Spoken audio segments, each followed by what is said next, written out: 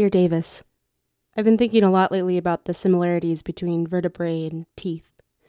How I sometimes become very aware of each and every single one of these bones all at once. A comp line of homophonic hymns that cracks and pops and aches and pains. When I decided to pursue storytelling in college, I figured I needed to build a good name and keep it clean. Because of that, I've never really worried about money or success. I've always been most concerned with doing good work and making good choices to protect my work. I know that if I can build a good name, eventually that name will become its own currency.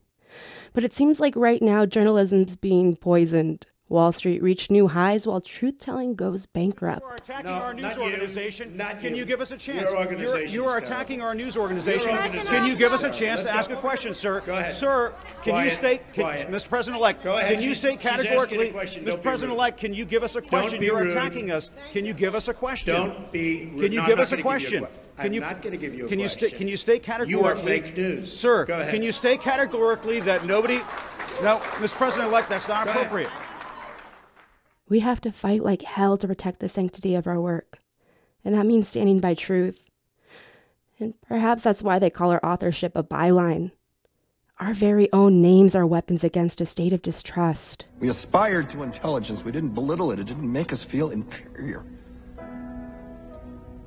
We didn't identify ourselves by who we voted for in the last election, and we didn't scare so easy.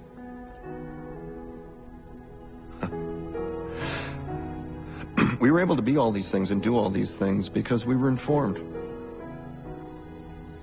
by great men who were revered. First step in solving any problem is recognizing there is one. America is not the greatest country in the world anymore. No Trump, no KKK, no fascist USA. No Trump, no KKK, no fascist USA.